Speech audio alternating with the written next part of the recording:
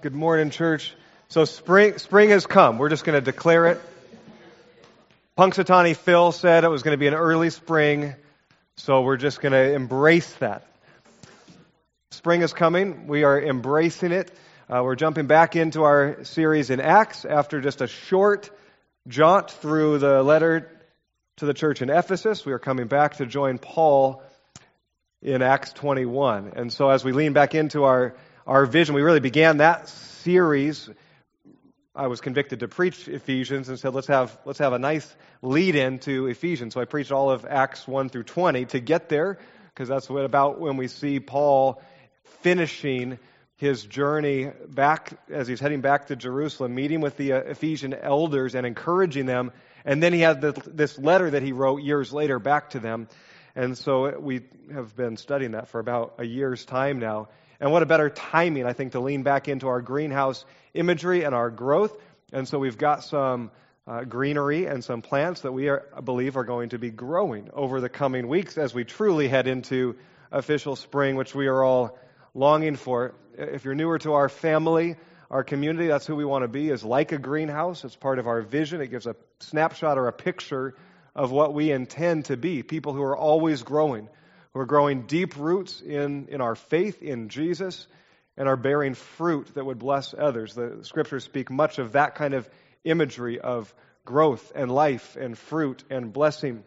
We also want to see new shoots. That's a significant part of our value, whether it's the new shoots that God entrusts to our families as they grow organically, as we're celebrating with the Hogans and hopefully celebrating with the Schubridges sometime soon. New organic life growth, but we also want to see people coming to know Jesus for the first time.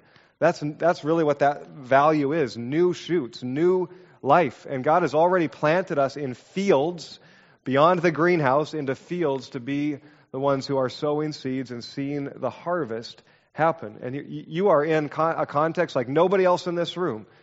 It's unique. Some of us share some of those fields, whether it be a neighborhood or a workplace, or living in a certain city or suburb area. We clearly share that we are in this region together, unless you're here visiting from out of town, and we welcome you too. But we recognize that every one of us has a unique, specific field that we are called to that nobody else can reach. And that should be both daunting and encouraging, because that's what God's intention is for us, to send us into the fields. Jesus said to his disciples in John 4, "Look up and you will see that the fields are white for the harvest." There's a sense of we often need to look up, away from ourselves. Hopefully we're not just navel gazing, but sometimes we're just looking at the steps right in front of us in our life. And Jesus was saying to his disciples, look up and see. And he was also saying, see with spiritual eyes, that there are lost and hurting and needy people everywhere you turn. We are some of those as well.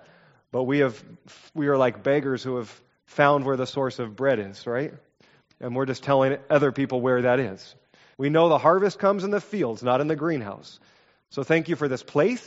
Thank you for this time that you've already ordained. Before the foundation of the world, you saw this very moment and we're in it. That's how big you are. And so now meet us as we seek to meet with you and push to the margins anything that would distract us and divide our attention from hearing from you and you alone.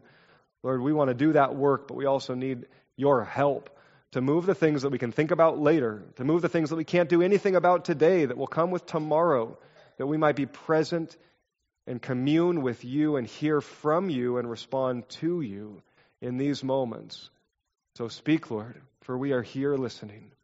And I pray for our young ones that they too hear your voice, but above all would know of your love for them, how deeply you love them and even pursue them now at this age to grow them up in you in every way. Let our teachers be examples of your love and grace and truth, that they would walk with you all of their days. And all of this we pray, Lord, your whole church prays, for your glory and for our joy, in the name of Jesus our King. Amen. Well, we left Paul on a beach for a year. That's not too bad. But we've been eager to get back to him and to join him in his journey. That's why I had Dwight read that last bit of Acts 20 as he says goodbye to the Ephesian elders. They're praying together, weeping with him. And for the last year, we've been seeing his letter, his heart on paper, back to them.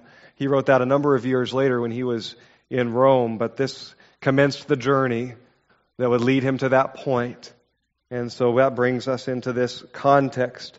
We know that Paul, if you remember even earlier in Acts 20, he's going to Jerusalem because he is constrained by the Spirit. This is verse 22. In other words, he says, I can't do anything else. And really, he lived his whole life in his ministry that way, constrained by the Spirit. Even when others would say, Paul, it'll cost you your life, it'll cost you your freedom. He says, so be it. I've already given up my life to the one who gave his for me. Jesus of Nazareth, my Lord, my Savior, my King. In that final sermon I preached on Acts 20, I left us with this prayer, and I thought it would be a good prayer to launch us back into Acts. I prayed, constrain us, Holy Spirit. Give us no other way or desire but your will and yours alone, for your glory to be known and seen through us, your church. I think that prayer is just as true today, a year later. So constrain us, Holy Spirit. I think Acts 21 is such a real picture of the life of a follower of Jesus, things that I want to be absolutely true of my life, and I would expect that you long for them too. Even in this narrative of Paul's journey, we see three things that I think we would pay almost anything to have. They far exceed any monetary value in this life. Deep relationships. That was number one. Number two, hearing and knowing the voice of God, and therefore the very will of God for your life. And number three, to live with a sense of confident purpose. To know that what you are about is exactly what God has given you to do. This is life, and life to the full that Jesus proclaimed. I think they're deep longings for each of us because it's what we've been created for. Community. To know others and to be known. To not be alone. To know the will of God for our lives. And to live with this confident purpose in all that we do. Now we know Paul is a unique man with a unique call, and none of us are called in that same way. And yet that doesn't mean that his life doesn't serve as a template for all who would follow Jesus. That's what he said to the Corinthians when he wrote to them, follow me, follow my example, because I'm following Christ, writing to a people who never met with Jesus, never knew him. And we've often prayed as leaders, I know I have, Lord, help me be able to add that kind of boldness to humility. Because I'm sensitive to that. Come follow my way of life. I'm so confident that I'm closely following the ways of Jesus, that others could follow me and ultimately be following Jesus. And if you're like me and you think about that potential, whether you're a leader of many or just a leader within your home or a friend trying to encourage another friend to walk with Jesus, we would hesitate to say that, wouldn't we? And so my prayer is often, Lord, help me get to a place where that could be true. And that statement could be true, not arrogantly, but truly humbly. So Paul serves as a template for us as people who are trying to follow the ways of Jesus. Jesus himself lived with these very same characteristics at the core of who he was. Deep relationship, deep community. Obviously hearing the word of God, his Father, and responding to him and him alone. And with a complete sense of purpose, direction, and vision in everything that he did. Isn't that what we would want? Is there any greater prayer that we could have this morning than to see those things start to grow in our lives, in our faith? The reality is we will give our lives away to something or to someone or to any number of things in bits and pieces. We are called, or I should say invited, to give our life away to the one who promises to give eternal life in its place. The one who promises to give us this sense of purpose and mission and confidence in all we do. Jesus said in John 5:24, truly, truly, I say to you, whoever hears my word and believes in him who sent me, he has eternal life. He does not come into judgment, but has passed from death to life. I could preach a whole sermon on that verse. Just to simply hear the promises of God and believe, eternal life is given. Now, we may spend the rest of our earthly days trying to live in response to that, but we don't earn salvation, heaven, grace. Wouldn't be grace any longer. We simply hear and believe. Even if we say that sounds too good to be true. We hear and believe, and Jesus promises we have eternal life. We will not be judged, but will pass from death to life. Often when Jesus spoke of entering life, it was twofold. It was certainly with the thought of eternity in mind, of a heavenly home forever. But the more I think you press on the way he lived and spoke and interacted and said, even in John, I've come to give life and life to the full, he's meaning this happens now. This begins now. Eternal life happens now. To be eternal, it can't have really a beginning, can it? And so it begins now as we become aware of it. The invitation to have life and life to the full, to pass from a deadened state to a living state, aware of the Spirit at work in the spiritual realms and all that means. We want all the fullness of the life that Jesus, you promise. We would pray like that father's prayer, Lord, I believe, help me with my unbelief. And so, Lord, that is our prayer even this morning. Let's look at these three. I recognize in some ways they could be standalone sermons. I thought this morning, I'm giving you 3 TED Talks. Somewhere in the 10 to 15 minute range, and then I'm going to try to tie those together. But that's what it somewhat feels like as we see these 3 characteristics that are core to who Paul is as he follows Jesus. One, deep friendships, deep relationships. Look at the kind of relationships that Paul has, beginning again in chapter 20, verse 36, as he's with the Ephesian elders. He's kneeling and praying with them. They are embracing Paul. They are weeping, kissing him, sorrowful, most of all, because of the word he had spoken, that they would not see his face again. And then he moves, and there he is in Tyre. In Tyre, a city that, by our records and by most historians' accounts, Paul didn't spend much time in at all.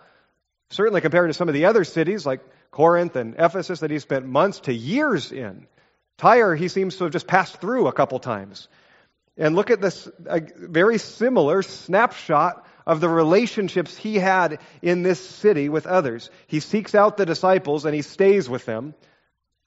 First note, they didn't seem to know he was coming. Communication wasn't quite what it is today. And in fact, they didn't know their exact journey back to Jerusalem. And you heard that when even Luke describes how they had to travel on the lee side of Cyprus. That was just because of the winds. They had no engines, no motors. They truly had to sail by wind. And so they didn't know maybe even exactly where they would get to come into port.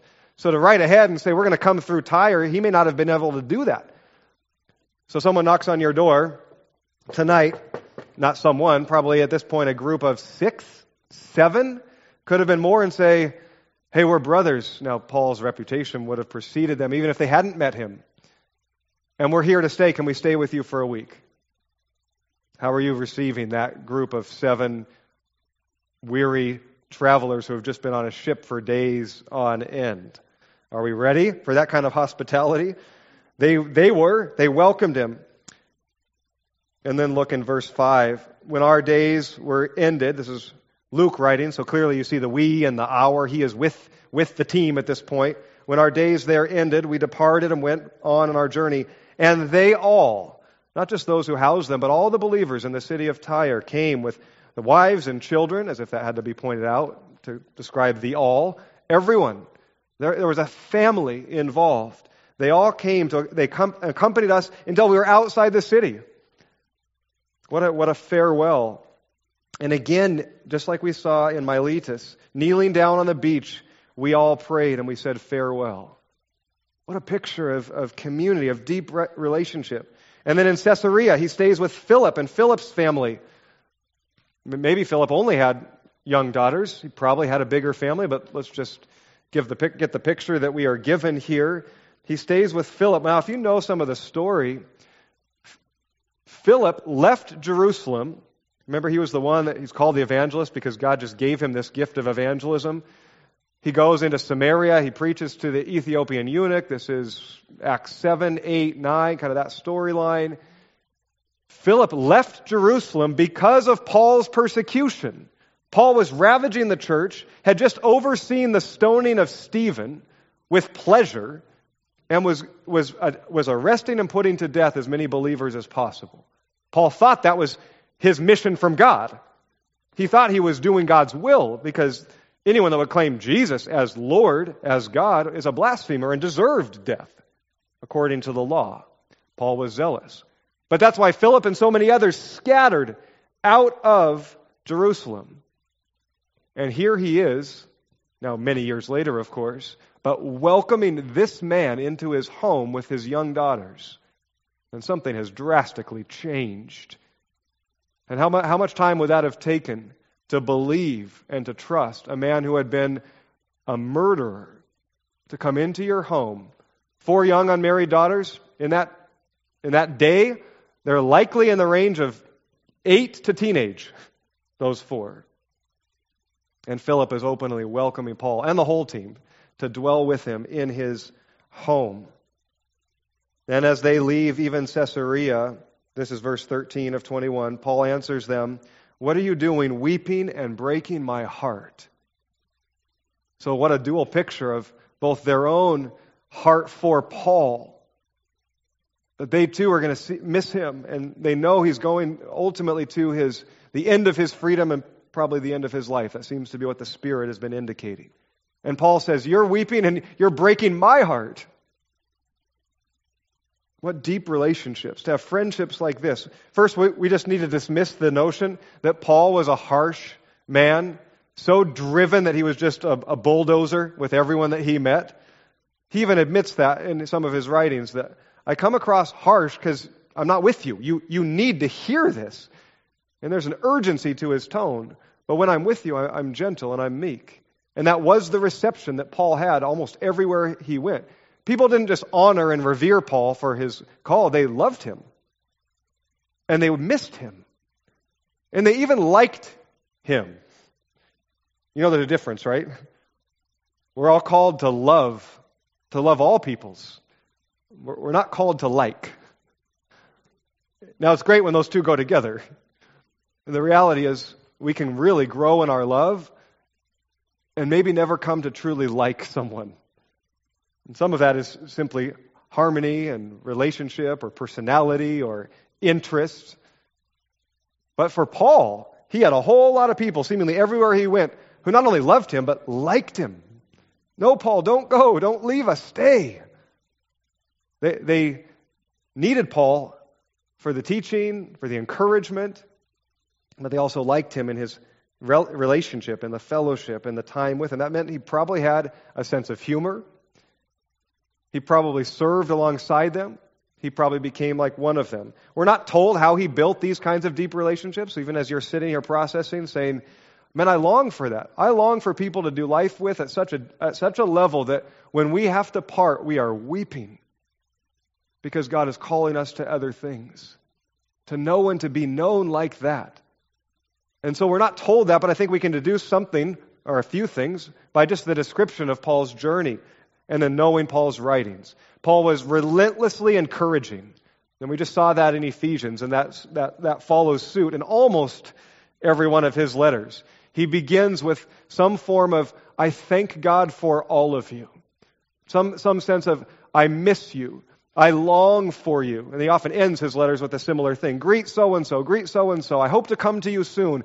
Send me provisions. This just deep relational language comes out, let alone the encouragement they get in the Lord from him, which we saw in Ephesians. He reminds them how deeply they are loved by God, who they are, that they are chosen, what their identity is, how much God loves them and will never leave them, and all that he hopes for them. He was relentlessly encouraging.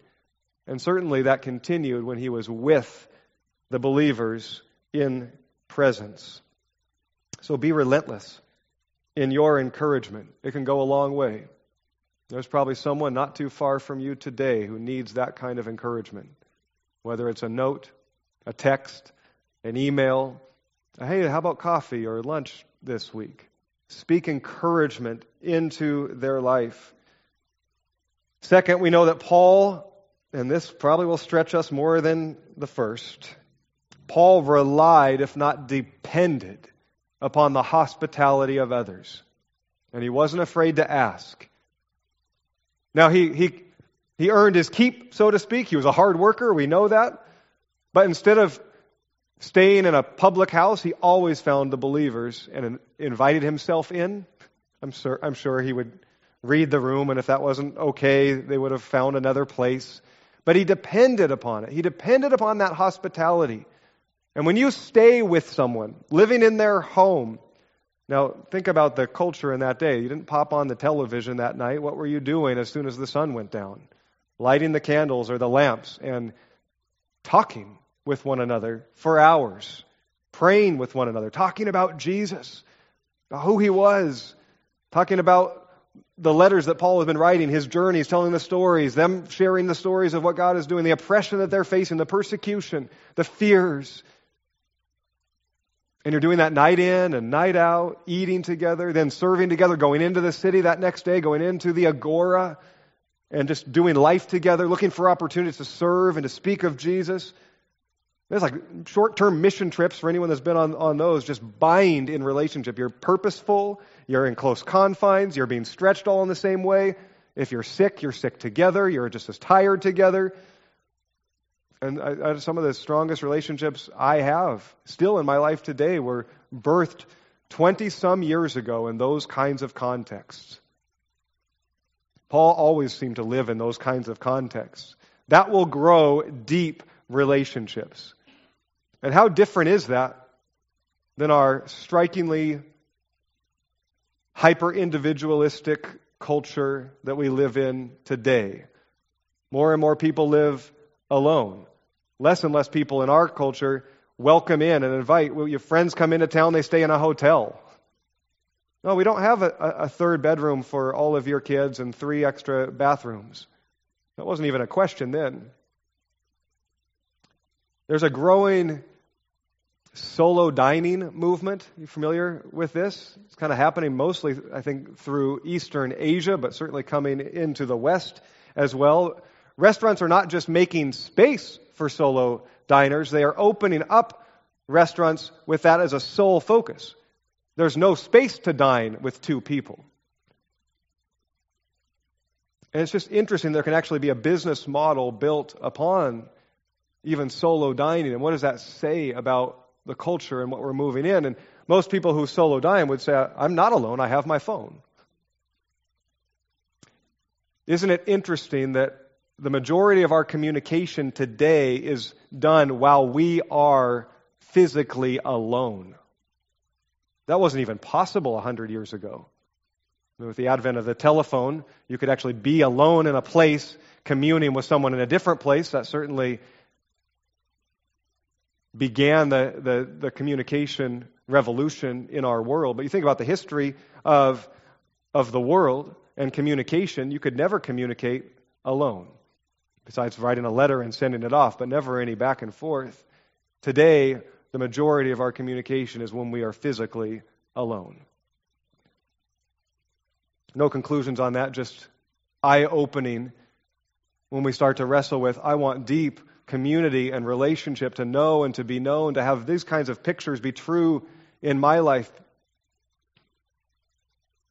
And it's good, it's a longing, and it's right, and it is possible. But what we have to understand is that to get there is going to be drastic change. And we're up against a culture, and I'd say an enemy, who wants to keep us as isolated as possible. Jesus also had deep friendships and relationships like this. People loved Jesus. People liked Jesus, especially sinners. Because he didn't come to condemn them, he welcomed them. He ate with them, he drank with them, he took extensive time with them. He did call them to life change, but that too was an expression of his love and his mercy to them. He was relentless in his encouragement and his call and his invitation to life, to purpose, to mission. Jesus too, like Paul, or I should say Paul, like Jesus, relied on the hospitality of others, needed it. He was homeless. He took certainly slept on the road many times, but he relied on the hospitality and the welcoming of so many. I am always struck by, and I hope you're reading through the Gospels with us. We're into Mark. If you're reading a chapter a day, Mark 16 ends Mark. Don't start Luke, you overachievers. Start reading Mark again from the beginning. Go back through Mark. Maybe you'll get through it a second time by the time we come to the end of the month. Then we'll move into Luke.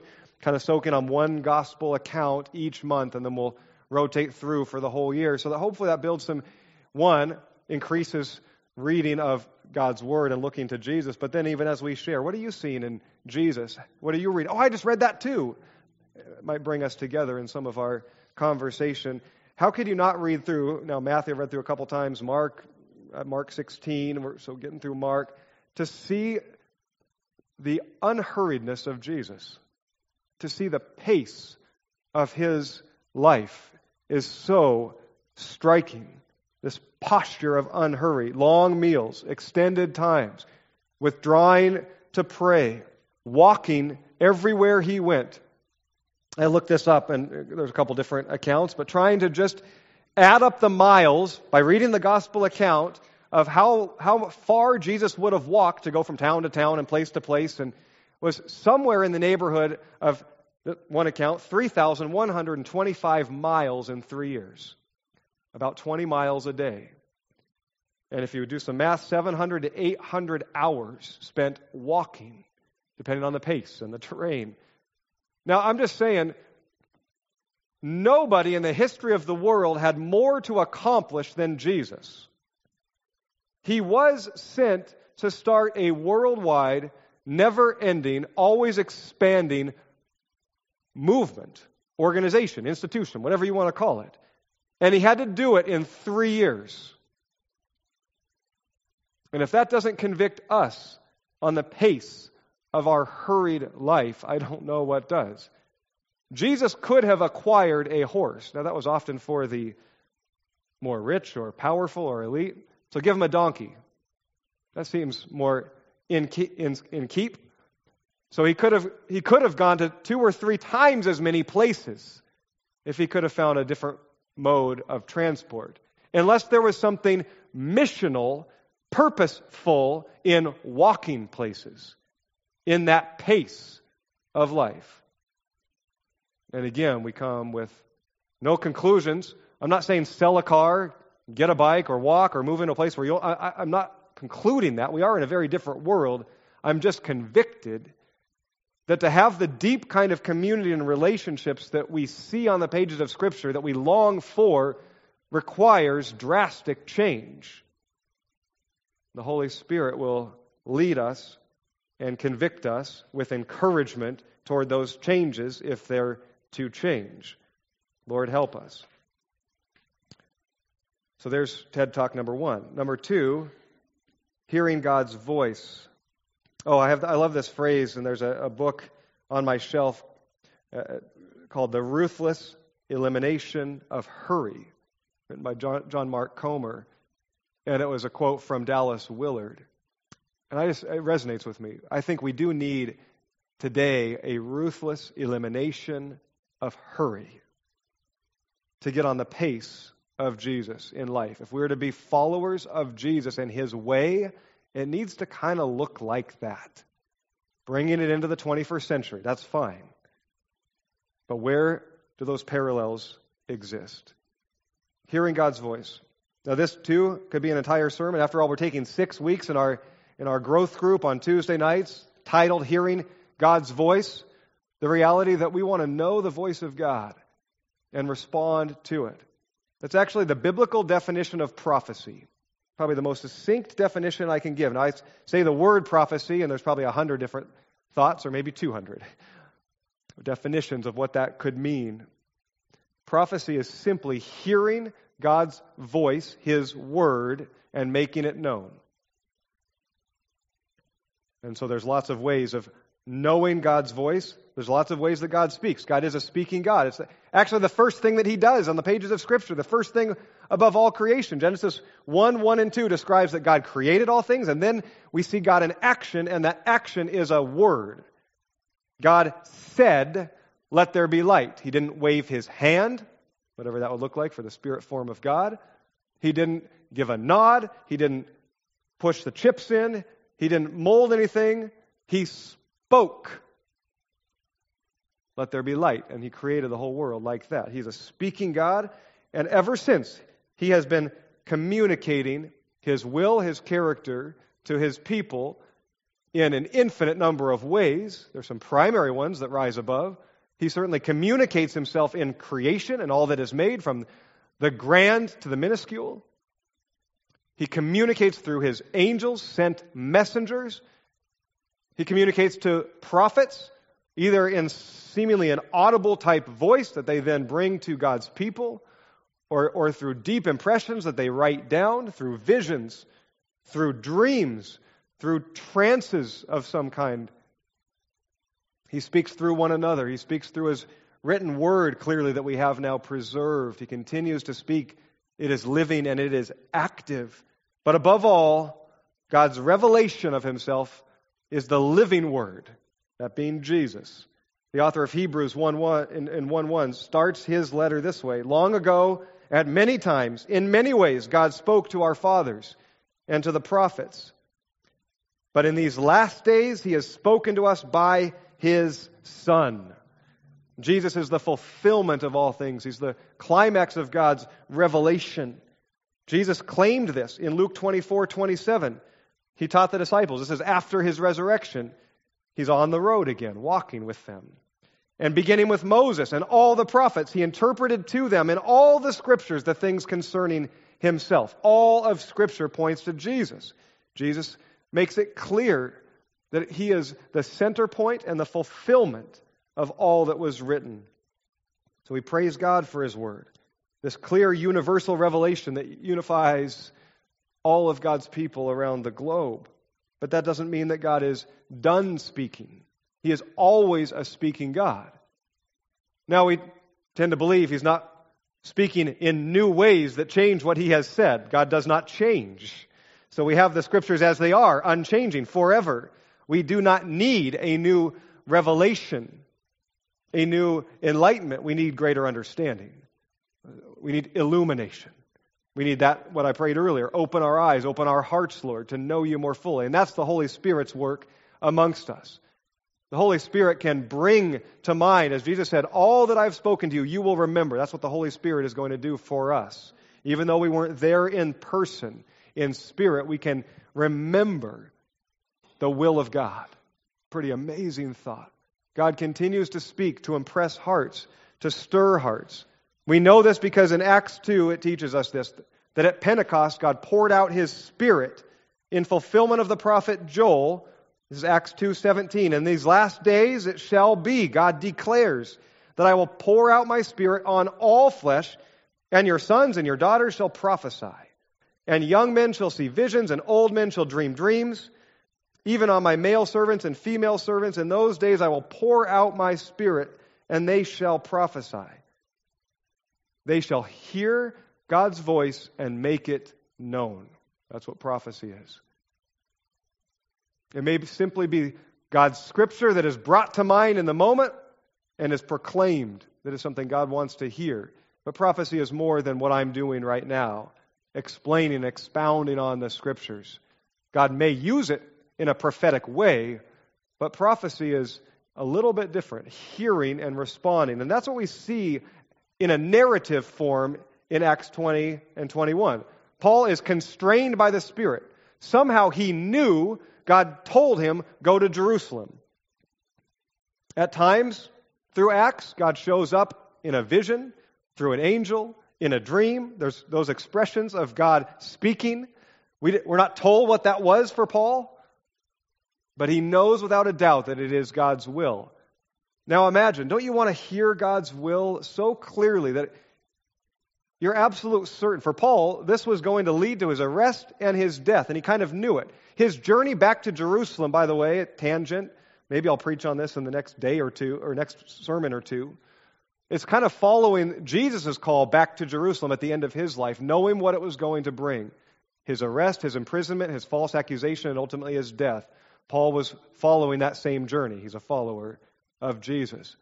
But did you notice, if you heard through this, or maybe you've studied this passage before, it says that the believers in the Spirit were telling Paul, don't go to Jerusalem. Philip has 4 daughters who are prophesying. Again, they might have been 8, as young as 8 years old, but probably teenagers, knowing how to hear God's voice and make it known. So that can happen at a young age. And Luke records it as commonplace, because it was, since Pentecost, when the Spirit was poured out on all peoples. No distinction. That's why it says sons and daughters, old and young, slave and free, to say there's no special people out there that hear the voice of God. There's some that are gifted in it, but all who are filled with the Spirit can know God's voice and make it known.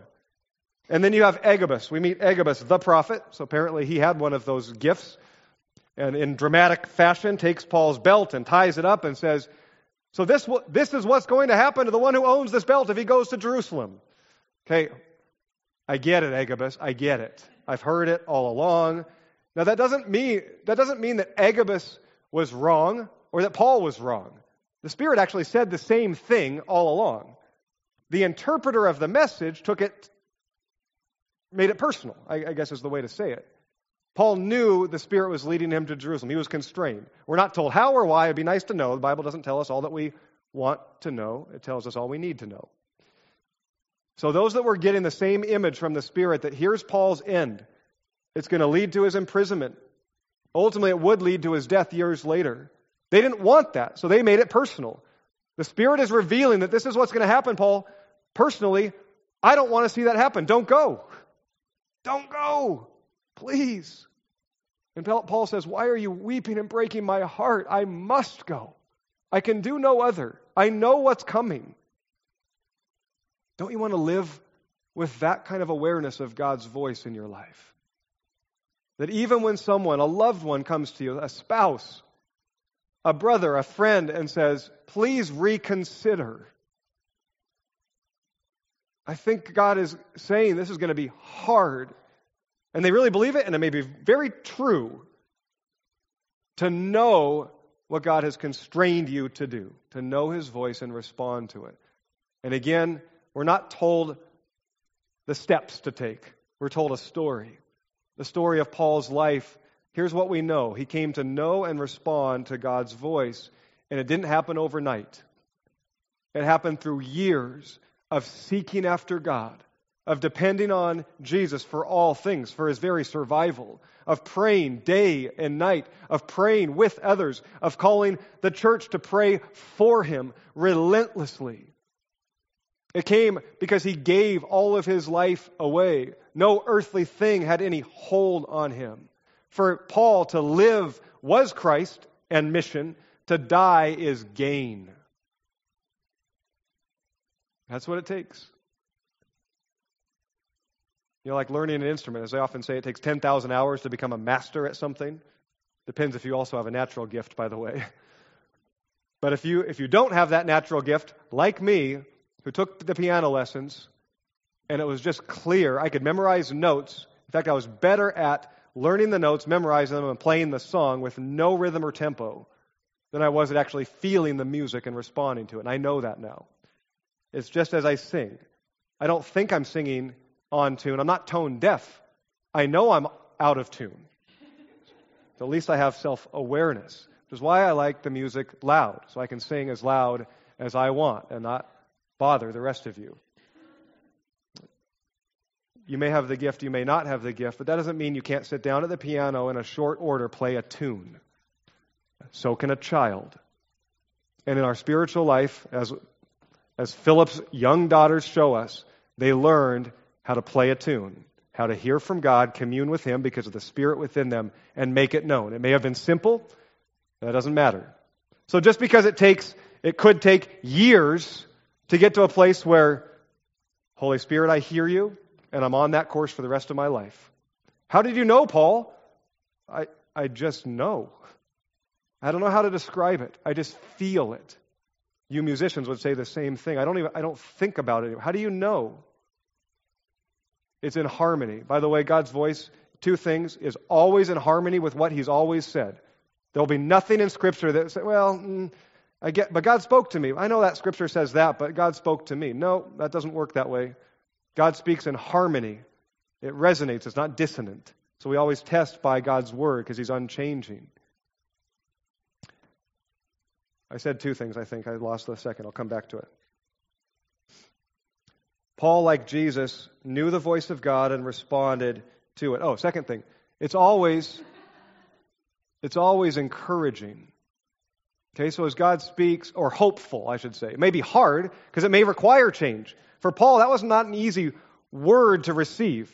Your life will be cut short. It will be continually painful. It will lead to arrest. Do you want to hear that?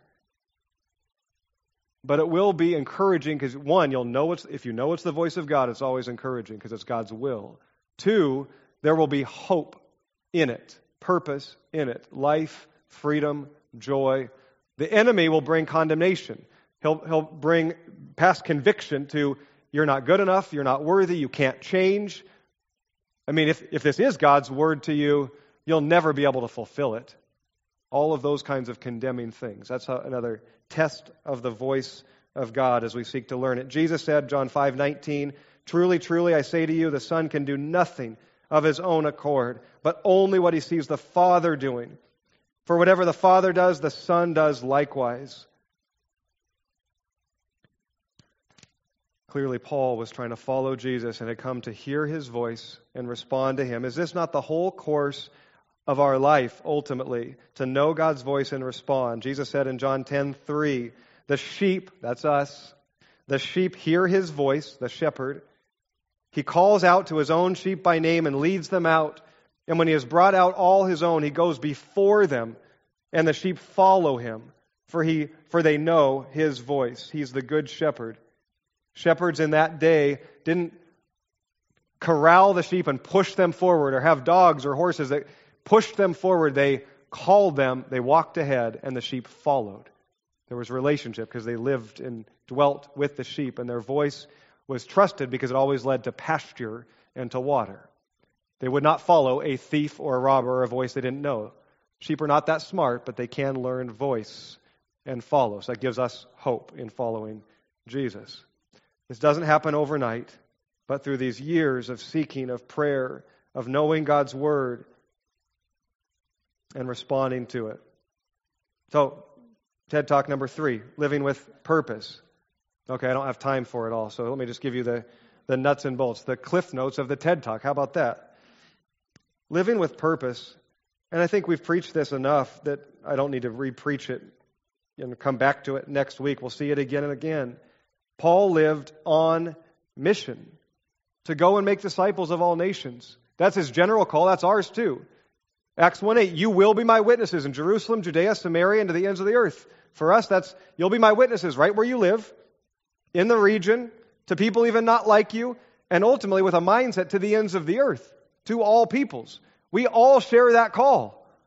And so Paul was on it. Now, Paul got a specific marching order also, given in Acts 9 through Ananias. Ananias, go, because Paul is my chosen instrument to carry my name before the Gentiles and before kings and also the children of Israel. But he gave him a specific call to preach in places that the name of Jesus had never been heard. Some of us will get that specific call in our life, an expression of the bigger call, and we're without doubt, we know for certain we cannot do anything else. We must do this.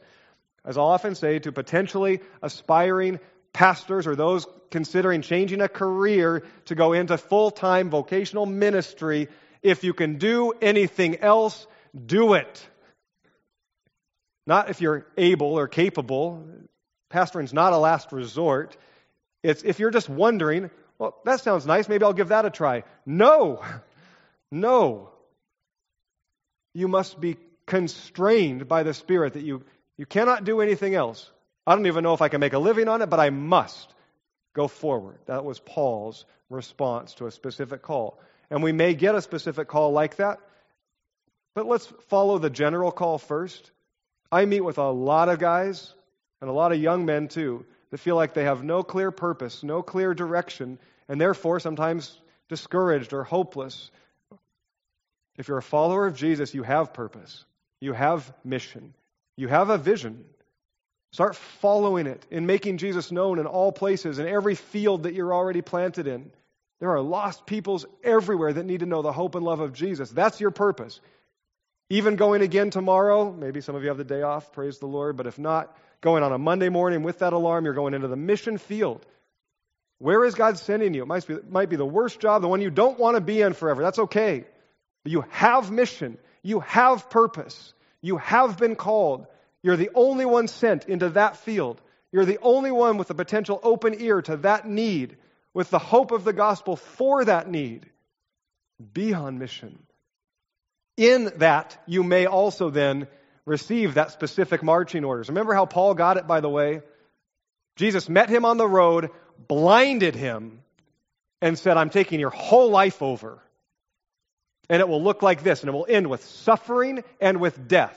So for you out there saying, I just want that mission, I want that call, I want that clarity, be careful what you're praying for. You already have a mission. You already have a purpose. Live on it and live into it. Let's see if that's enough for the cliff notes. Let me end with this. This is what Jesus said to all of us. Mark 8:34 and following. Calling the crowd to him. So this is people that are just at this point even interested in Jesus or intrigued by him. Not just the disciples, because it says calling the crowd to him with his disciples. He says this. That includes everyone in this room today. Whether you're already a follower of Jesus or whether you are part of that crowd of, I'm just right now kind of intrigued about Jesus. In fact, I'm not even sure why I'm here. He says to you, this is the reason you're here. If anyone would come after me, let him deny himself and take up his cross and follow me. For whoever would save his life will lose it. Whoever loses his life for my sake and the gospel's will save it. What does it profit a man to gain the whole world and yet forfeit his soul? What can a man give in return for his soul?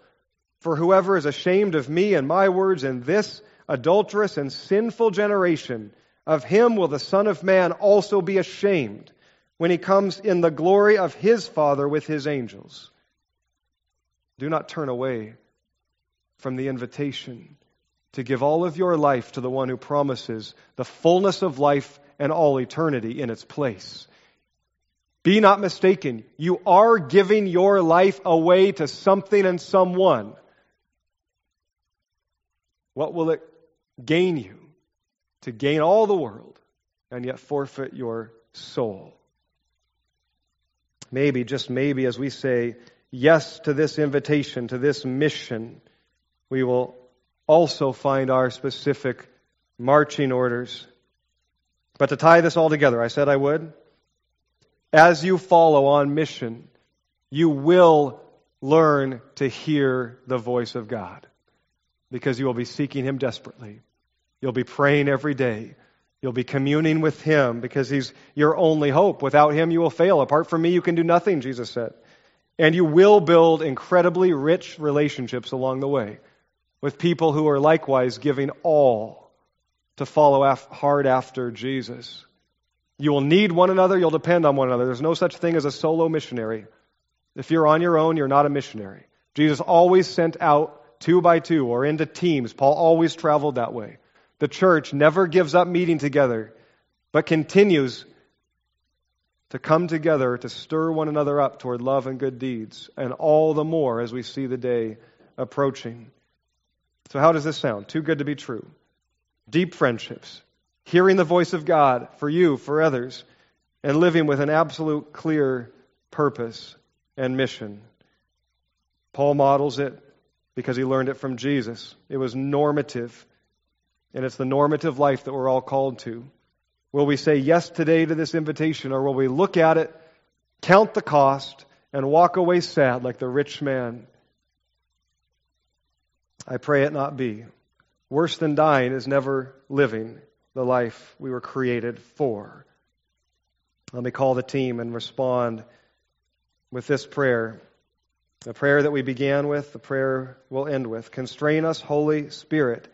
Give us no other way or desire but your will and yours alone, for your glory to be known and seen through us, your church. For to live is Christ, and to die is gain. In your holy name we pray. Amen.